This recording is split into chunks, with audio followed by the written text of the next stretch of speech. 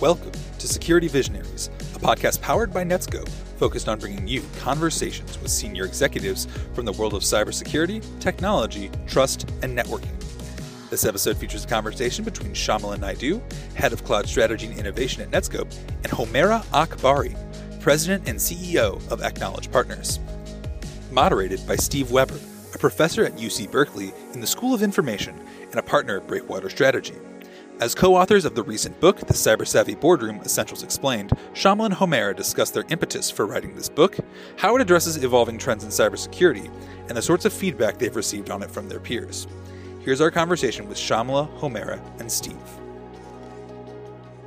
Welcome to the Security Visionaries podcast. My name's Steve Weber. I'm a professor at UC Berkeley in the School of Information, and a partner at Breakwater Strategy, which is an advisory firm based out of Washington, D.C. It's an honor for me to host this podcast. I've spent 10 years in and around the cybersecurity world, from the technical side, the business side, the policy side. And one of the most interesting and challenging and important dynamics has been the cybersecurity conversation as it happens in the boardroom. Watching directors grapple with oversight and governance of this really fast-moving and complex set of risks. And into that mix now come Homaira Akbari and Shamla Naidoo with a new and very compelling book, The Cyber Savvy Boardroom. I'll say it's remarkable on a number of different dimensions, but mostly for its readability, its immediate practical usability, and frankly, the scope of its coverage. So let's start from the beginning. Homaira, Shamla, tell us who you are. How did you come to write this book, and why now? I am Homaira Akbari, President and CEO of AKnowledge Partners. I started my career as a scientist in experimental particle physics and worked at CERN European Center for Nuclear Research. I spent half of my business career leading technology businesses with companies such as Thales in France, and Microsoft, Liberty Media, and was the CEO of Skybits, an IoT company. I'm currently on board of directors of Banco Santander and Landstar System. In my current role at AKnowledge Partners, I work with large corporations and private equity in domains of cybersecurity, IoT, energy transition, and artificial intelligence. Shamla. So I'm Shamla Naidoo. I'm a longtime technologist. I spent 4 decades in technology, and about half of that time I spent as a leader of cybersecurity in large organizations. I'm on 3 public company boards, and I teach emerging technology law and global privacy law at the University of Illinois. So, I bring 3 different perspectives to the same conversation, which is being a practitioner, being on the receiving end of those board updates, and then learning and understanding the regulatory commitments and obligations of the board. Talk about why now. Talk about the timing and the importance of the urgency of the book in 2023, moving into 2024, if you would. Realistically, this book should have written a year ago or several years ago. But the urgency now is that, as you have seen, Steve, and as everyone has seen, every day we have news of a cyber breach, and these cyber breaches are becoming larger and larger and bigger, and they're extending. It used to be that it would be only financial services or healthcare, but now it's extending across all industries, all entity sizes, whether they're not-for-profit or family offices or large public or private companies, and small ones equally. And that is specifically due to ransomware, which is basically a type of attack that data or other assets of an entity gets compromised and then gets hijacked, if you like, encrypted and hijacked. And for it to be released by the hackers, they request for money. And so that has become a criminal matter now. And every sector, every company is subject to that. Secondly, the reason there's urgency is many regulators, and specifically in the US, SEC, just adopted disclosure rules public, it is primarily for public companies, but as you know, usually private companies follow that as well, which is to report any material breach within 4 business days through filing an 8K. So all of a sudden it has put cybersecurity similar to the other risks that organizations have. Additionally, SEC now requires companies to also develop or elaborate on their strategy, governance, and an organization of how they support the organization against cyber risks, and bring all of that information into their 10K on annual basis. So Boardroom, more than ever, is now involved in supervising cybersecurity risk and in ensuring that SEC requirements and generally other regulatory requirements are met. Shamla, anything to add to that from your perspective? This is the first time you've sat down and taken the time it takes to write a book. Why now? Where was the urgency for you? What I would add is that right now, businesses are going at just lightning speed, right? And every company, I would argue that most are already digital companies of some sort, but they are all increasing their digital footprint. We live in a data economy, so we're creating and producing more data than we have ever done. Our technology is working faster and faster. And frankly, those are all good things because they bring huge opportunity for business growth. At the same time, though, we need to pay a corresponding effort and a corresponding level of attention to the cybersecurity risk, because larger digital footprints increase the exposure points. They increase the opportunity for compromise. They increase the opportunity for theft and other kinds of fraudulent activities. And so I think right now is the time for board directors, as they overseeing strategy, is not just to focus on, the good things, but also to give the corresponding level of attention to the things that could go wrong, which is what boards are tasked to do. But what we're trying to do with this book, and why now, is to create attention, to create an awareness in that community that they do need to look here, that they cannot bypass this time. Interesting. So it's almost as if every time we see the word digital transformation being used, we should make sure that the word cybersecurity is in the same sentence or the next sentence. Let me come back to you, Homaira. Let's talk about that. Look, even for the least savvy or the most savvy from a technical perspective directors, there are a lot of publications. There are courses devoted to educating board members on cybersecurity. Obviously, you're bring this book into that environment. How did you structure this book with all those alternatives in mind? What was different about it from your perspective in terms of adding real value to a crowded but still tough to serve educational need? Well, Shamla and I actually studied, if you like, what was in the marketplace. And the impetus for writing our book was because we saw a gap, in fact. So what we saw, what exists now primarily is writings, books, pamphlets, which talk about basic, if you like, basic terms of cybersecurity and what it is, or basic concepts. And then it jumps usually to sometimes hundreds of questions that board members can ask us CISOs. We have both noticed and observed in real time that some of my board director colleagues would ask these questions in a boardroom.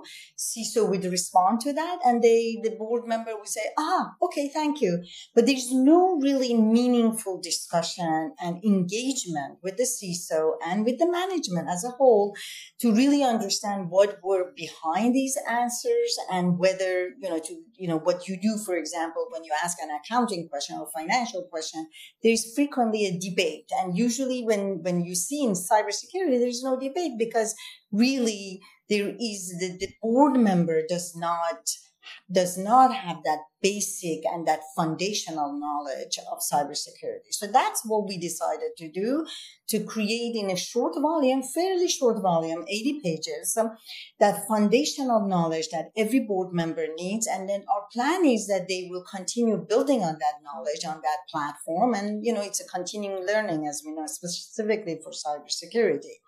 But what was very unique, what we did is we created, a series of mental models that really can be digested in a graphics format and can be digested fairly rapidly by intelligent board members, of which, all the directors are highly accomplished people.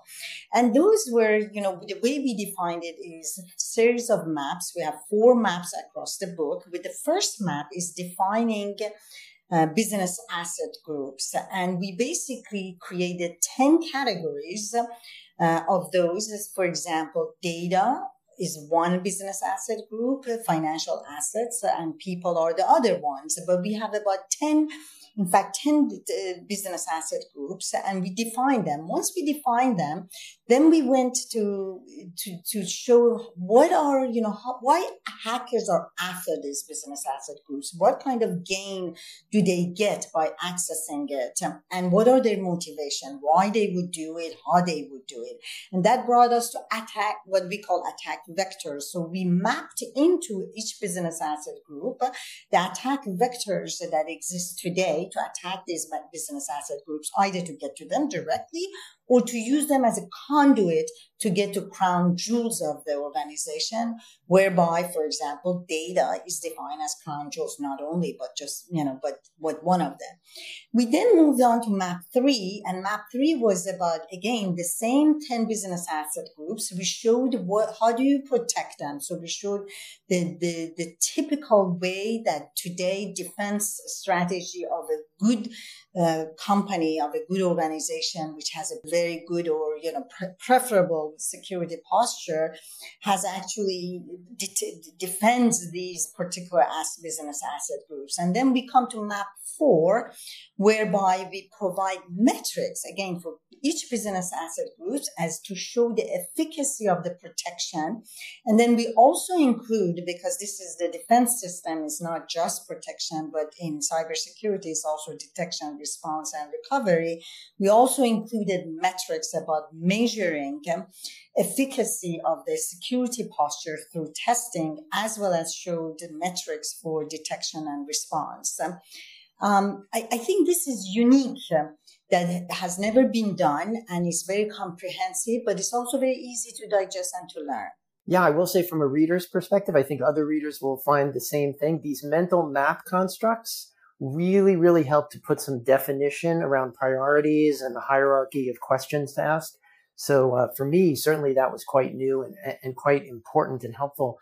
Shamla, let me come back to you and ask specifically about cloud.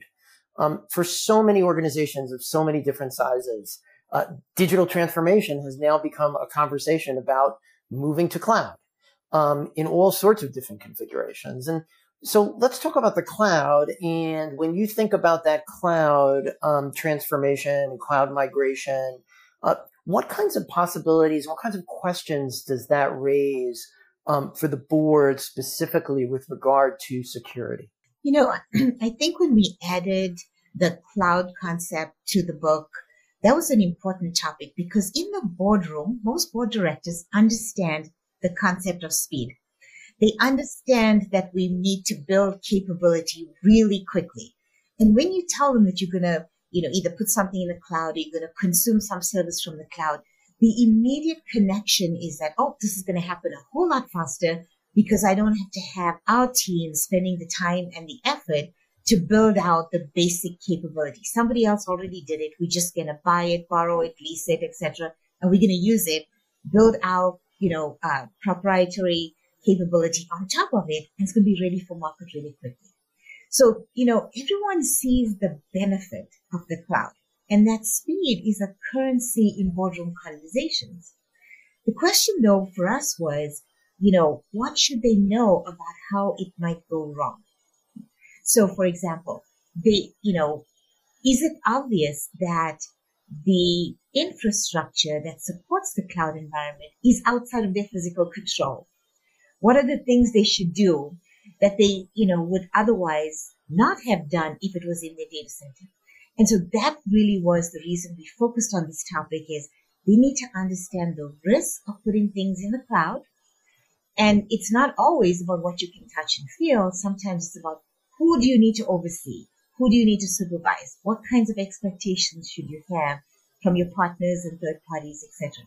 But, again, with all the great benefits comes risk, and they have to figure out how they're going to oversee those risks in the most efficient way to get to the outcomes they want. Great. Shamla, I'm going to jump off your point about risk because it's such an important one. Lots of directors that I talk to talk about themselves essentially as risk managers in an oversight setting. And I want to come back to you, Homaira, and ask about your view and the way the book addresses this question of cyber risk appetite. You can't reduce your risk to zero. You're spending on services, products, processes inside the organization to improve cybersecurity. And the natural question to be asked is, how do I know I'm getting return on investment and getting value in terms of modulating the risk to where I want it to be? So talk about how the book helps decision makers or directors, in this case specifically, think about risk constructively in that context. Steve, we do give a number of examples and a number of guidelines. And then from there, we also, as I mentioned earlier, we do talk about a set of metrics, which would be also helpful to measure that whether those investments have a return. But let me first go to the, sort of examples. What we talk about is, so first of all, board has to be comfortable that the organization is making the necessary financial and non-financial, and I want to emphasize non-financial investments to prevent those attacks that are preventable and defend against those attacks which are not preventable. So one measure is, of course, to look at, when coming to financials, to look at best in class. And some of the best in class cybersecurity defenders who have best defense ecosystem are tier one financial institutions or banks. So a typical tier one bank would spend somewhere between $500 to $1 billion a year, Steve, every year on cybersecurity. And that usually corresponds to 5 to 10% of their IT budget. Obviously smaller companies, that's tier one, they are banks, and they're really best in class. But the smaller companies would probably, obviously, will not have ability to spend that kind of money. Using that 5 to 10% of your IT budget is a good measure, except if you are quite small and that budget for IT is fairly small, you probably have to spend more like 15 to 20% of that budget. The key point is what we earlier said. When you think about defense, when you say, I need to defend myself against cybersecurity risk, there's 4 aspects to it. There's protection of your assets. There is threat detection, and then response to that attack, and then recovery from that attack, because invariably you are going to have some cyber breach.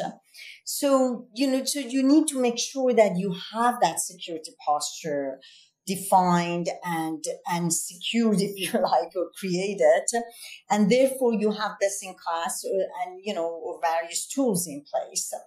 But I would be missed if I don't finish this explanation by emphasizing that non-financial investment. And what is that? It's really first and foremost for an organization to have the right cyber culture. What do we mean by that?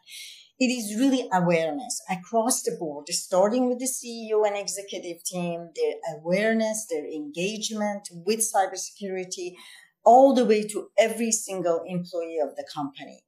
And, what we know today is still 2/3, maybe closer to 80% of all breaches are due to some error, intentional or non-intentional, done by people within the organizations or by subcontractors. Therefore, that awareness, that building cybersecurity culture by the CEO saying, I believe in it, I am committed, I'm dedicated to it, which would then flow through the organization, and also making sure all of, the executives are responsible. It's not only CISO, and Shamla can tell you more since she's been a CISO, that is responsible for cybersecurity. Shamla, let me come back to you and ask you the question of the day, which I'm sure is on everyone's mind right now. You folks started writing this book when large language models were still a research toy that folks in laboratories and universities were playing around with. I guess it's about 8 or 9 months ago now. ChatGPT bursts onto the scene and suddenly is one of the most interesting and intriguing and important developments, and the word AI is everywhere.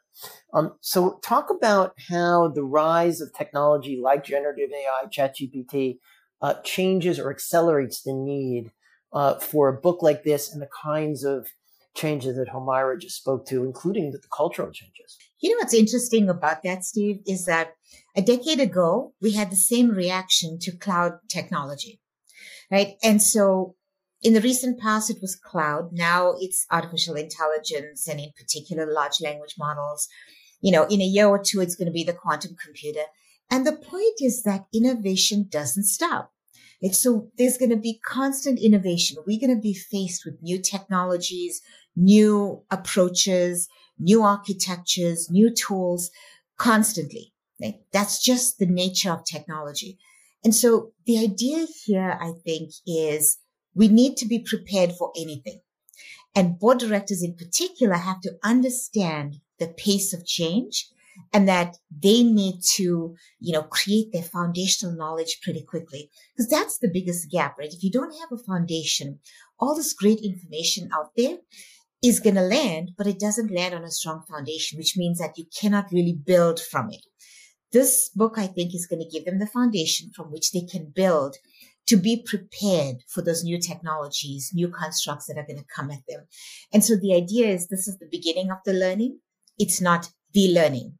It's the foundation upon which other knowledge is going to be built. So I would say, be prepared for the innovation of the future. This book is going to give you the basic concepts, the approaches, and the models upon which to think about the future of innovation. But, large language models is a big topic right now. It is a topic because we live in a data economy, right? There's data everywhere. Most of the data has been invisible until this technology has been made available to us. So we can grab the business insights that are embedded in all of this data. And so now I think is the opportunity for us to focus on data protection, the risk of data, the risk of error, the risk of omissions, and all of those other risks that are embedded in the large language model that we're going to use for our businesses. But again, it's the foundation. If I could add, Steve, to that, what is very interesting is in the book, we do talk about emerging technology, as Shamla mentioned, and we specifically talk about AI and ChatGPT, but we also talk about IoT. But for example, when it comes to IoT, we talk about the fact that 80% of cyber risks are very similar to anything else that we've had, but then there is specificity to it. In case of ChatGPT or AI, one of the big risks, as we all know, is, feeding the model the wrong data. And as a result, getting results which are incorrect because you actually created fake data, which brings us to something called deep fake, where the data becomes so fake, so unbelievable in some ways, but some people believe in it, that creates what's called deep fake. So I think that exactly what Shamla said is that, we talk about how emerging technology, how you should think about it, but then we do give some specificity for these cases. So I think we do help the board member to think the topic of du jour, how they should go about it. Quite sure there'll be a new one in 2024, and that will get tested as we go. Homaira, let's talk a little bit about the way in which boards do and should evaluate themselves. It's obvious you kind of have a large number of boards and public companies and so on and so forth. And people ask themselves, how are we doing? How do we know that we're doing well? What does good look like is the question that I think we all hear a lot. So if a board wants to evaluate its company, think of maturity or excellence in cybersecurity, how should they go about it? And how does the book talk about metrics and comparisons and answering that question? What does good look like relative to what others are doing? Steve, we have a whole chapter around this called Chapter 7, where we talk about metrics for measuring, because, it's a question that has been asked millions of times by board members and CISOs and other people in the ecosystem. In Chapter 7, the approach we took is we basically defined two sets of metrics. One is operational level metrics and the other one is board level metrics. Operational level metrics corresponds to that map 4 that I earlier talked about, which basically shows for each business asset group how to measure the efficacy of your protection and then of your detection and response methodologies that you use. It also talks about the fact that you need to measure or test the security posture of the organization, which really gives you one measure, not the only one, but one measure of that maturity. We then come to board level metrics, and to our knowledge, nobody really has created this concept that Shamla and I have created, that this board level metrics actually has 5 components, 2 of which are operational. So one was, as an input would be, what is your cybersecurity program efficacy and regulatory compliance? And what is your cybersecurity risk profile, which comes from that operational metrics that I mentioned. But it also add on 3 more assessments. One is, what's your cybersecurity culture? Second is, what's your investment levels and insurance coverage? And lastly would be what is your organization's readiness, if you like, to manage cyber breach impact? And this, we don't believe any organization is using this the way we have articulated it, but we believe once they do that, they're going to be able to determine the maturity of their organization. And for us, this is the key. Wonderful. Let me turn back to you, Shamla. Between you and Homaira, you live and breathe the cybersecurity universe every day. You've been on so many different sides of that puzzle. And I found it very important, actually, at the end of the book, to get a sense of look, what do you think is the most important reflections, thoughts, and takeaways that people really need to bring home with them at the end of the day? Because prioritization is such an important piece of this conversation. So talk a little bit about the closing thoughts, reflections at the end of the book, the stuff that matters the most to you that readers take away from it. So, I think I would start with, we all know how to measure the benefits of technology, right? And that's the easy part. What we struggle with is measuring, calculating, and really confronting the issues when they go wrong, right? And the board is charged with that. So to help them, I think we need to think about, there's a lot of upside to the technology. How can it go wrong? Importantly, I think, unless you're a cybersecurity company and you're selling cybersecurity product or services, the revenue generation is not from your cybersecurity practice, right?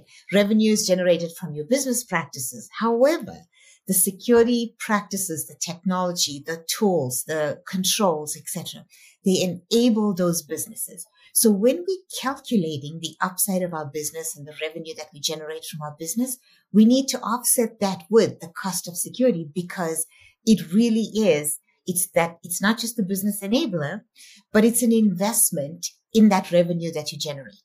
Okay? So once you take out the investment, you say, okay, this is how much money I made in my net profit.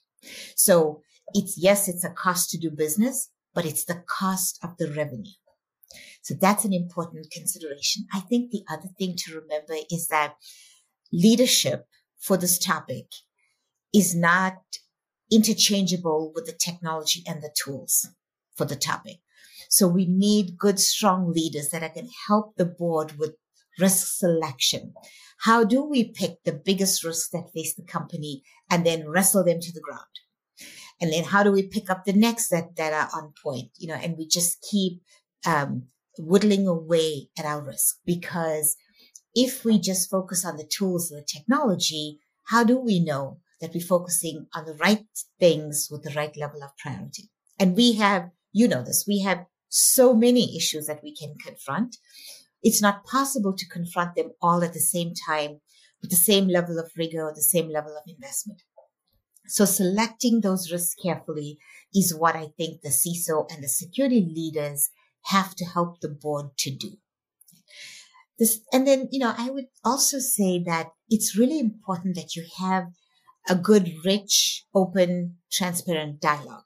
So the board should have dialogue with the CISO, not just about the status, not just a status update. It should really be a risk discussion on what are we not doing? What are we not focused on? What haven't we spent enough time on? Because we all know there's just not enough time to do it all. And so there needs to be some transparency on that discussion. And the CISO shouldn't be the only leader that's on point for this topic. Every business decision, every business area, when they make money, they know how to report that. They should also be tasked with knowing and understanding how cyber impacts them, how it enables them, and how it might constrain them, and how it might hurt them or harm them. And so business leaders have to start taking as much accountability for the results as the CISO does, because cybersecurity is not the business. It is just a part of everything else that you do. So I think the cyber IQ, the cyber culture are all really important considerations. And then, like I said, lastly, the CISO is not the only executive that should be on point for what fails or what's successful. Interesting. Homaira, any additional thoughts about the most important, most powerful takeaways, the quality of strategic conversation at the board level about the cybersecurity risk profile, its relationship to the business? What's the most important takeaway that should sit with people and live with people as they finish the book? Steve, there are tens of takeaways in our book, and we do have these call-outs. But yes, I do have one takeaway, and that's based on, again, many times this question has been asked from me specifically, and also I think from Shamla. How is it that we can be 100% secure? What can we do to be 100% secure? I want to spend enough to be 100% secure. I've been asked even once by CEO of a Fortune 50 company, how come the government doesn't make us 100% secure? They can, they said.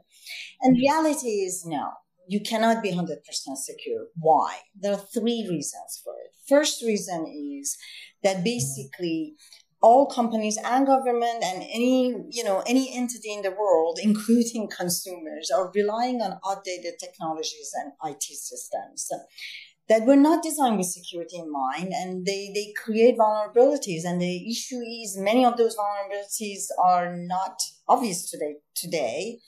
And then its second reason is that every day we are adopting new technologies, new innovations, some of which even have security designed in it. But as soon as they integrate with these old technologies, they become vulnerable too, or they create vulnerabilities even in the old technologies. So that increasing attack surface and impacting what the attack, the surface that we already have, creates tons of vulnerabilities.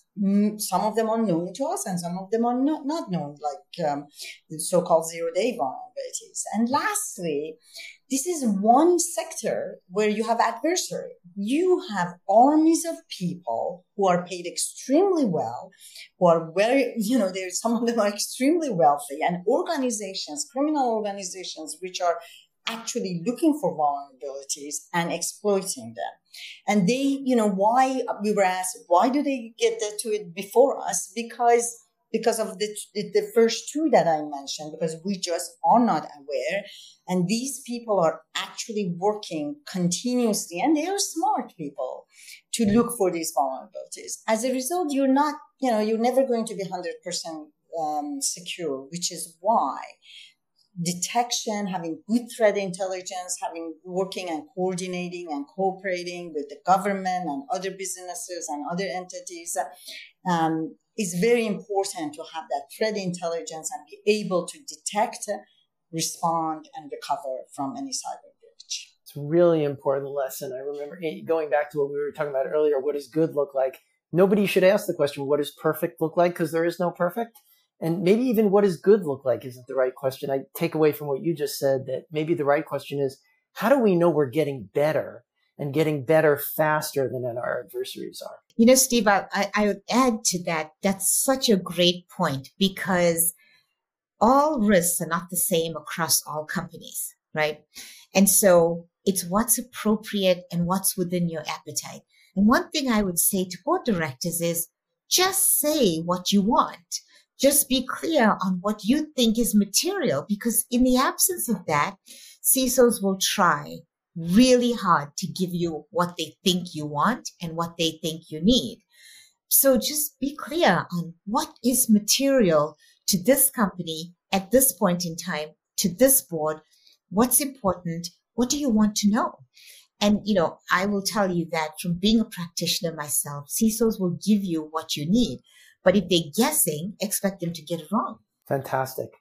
Well, look, I've had the advantage of the opportunity to read the book, but many of our listeners probably have not. So can we close out by explaining where they can get a hold of this book? Where can the audience find the book? When will it be available? It will be available starting September 5th, and it will be available at Netskope URL. Shamla, any last thoughts to share with our audience today? I would say read what your boards are reading.